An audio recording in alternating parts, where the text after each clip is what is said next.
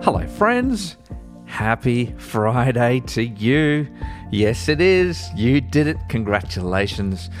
Welcome to the end of this week and the beginning of a new section of our Bible reading plan. We have just finished this incredible journey through Luke, and now we enter into some letters from Paul. We enter into what people refer to as his pastoral epistles. These are a couple of letters to Timothy and a letter to Titus. They call them pastoral epistles because he's writing in care and pastoral concern for these two servants of the church, and also in pastoral concern for the churches that they oversee. So today we're going to begin reading 1 Timothy. Now, 1 Timothy was written, this is right toward the end of Paul's ministry. And as it says in the first chapter here, Timothy is the pastor of this early church in Ephesus. And Paul writes this to encourage him and to build him up and show his concern for him. It is a wonderful letter, and I'm delighted that you and me, we get to read it together. So come on, friend, won't you join me? Let us read it, starting with 1 Timothy chapter 1.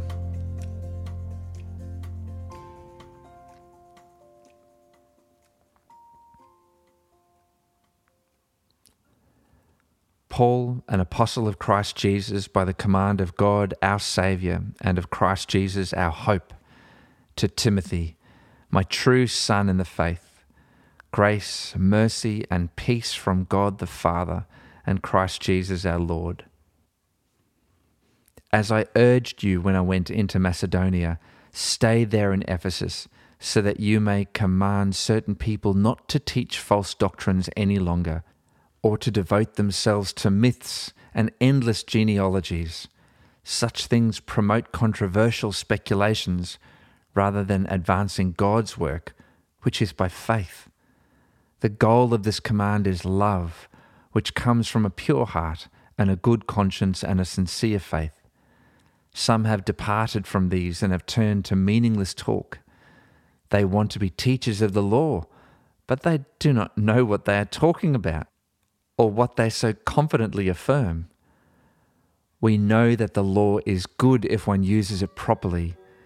We also know that the law is made not for the righteous, but for lawbreakers and rebels, the ungodly and sinful, the unholy and irreligious, for those who kill their fathers or mothers, for murderers, for the sexually immoral, for those practicing homosexuality, for slave traders and liars and perjurers, and for whatever else is contrary to the sound doctrine that conforms to the gospel concerning the glory of the blessed God, which he entrusted to me. I thank Christ Jesus our Lord, who has given me strength, that he considered me trustworthy, appointing me to his service.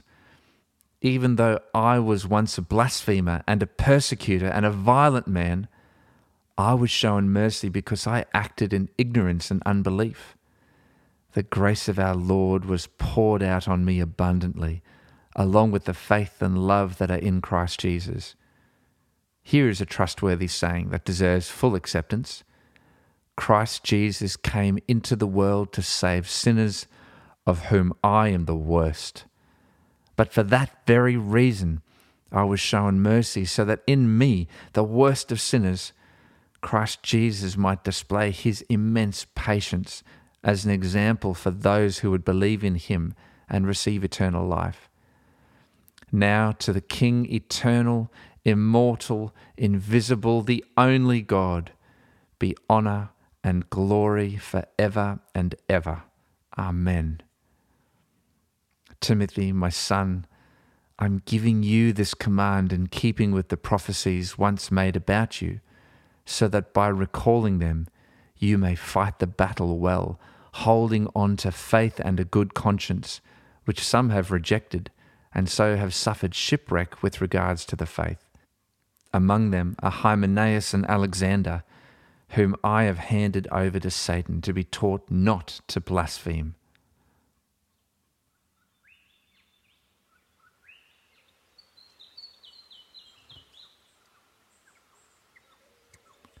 Lord Jesus, I'm struck as we read these words how Paul describes himself as the worst of all sinners. It's just so clear, Lord Jesus, that in so many ways we fall short of the perfection that you have shown us and the love that you have deemed us worthy of.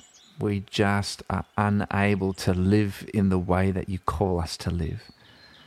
Jesus, I pray that you continually forgive us.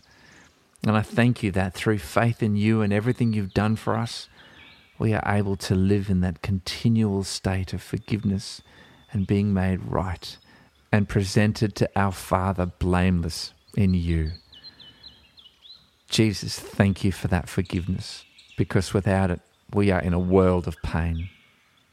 We thank you for that love, that forgiveness, and that commitment that you show to us. And in your wonderful, forgiving name we pray, Jesus. Amen.